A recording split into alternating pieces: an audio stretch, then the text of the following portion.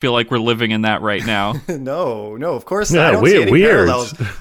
So I love James Woods. My favorite James Woods scene is when he's listening to the guy say, "And we make missile guidance systems for NATO." He just face palms so hard. He's like, "Oh no, what have I gotten myself into now?"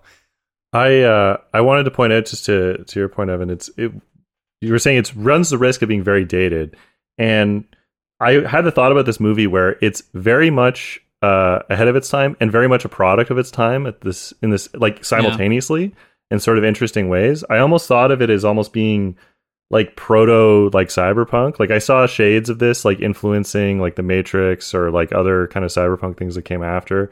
And what I love about it, the reason it seems like I say this where it's kind of both simultaneously, is I would describe it almost like the aesthetic of the movie is like analog cyberpunk, where it's like it's technology influencing us and erasing our humanity or somehow cannibalizing our humanity, but it's doing so over like a television as opposed to in some kind of like net matrix digital universe. Yeah.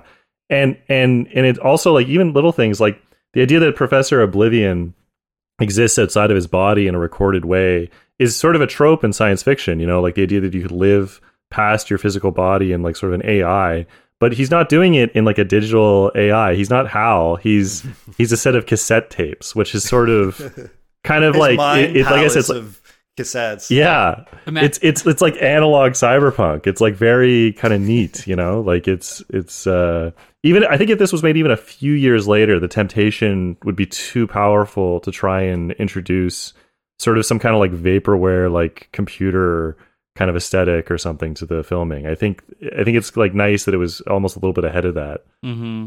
I think now I'm just thinking about digitizing your dad after he dies. It's just like, fuck, I have to convert that to Blu-ray. And you're just like, Jesus Christ, going frame by frame. Oh, I didn't get a great negative of dad. So he's way too grainy.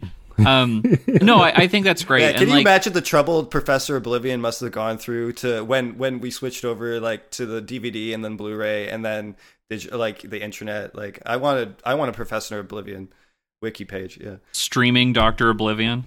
24/7 Oblivion, all day, all night.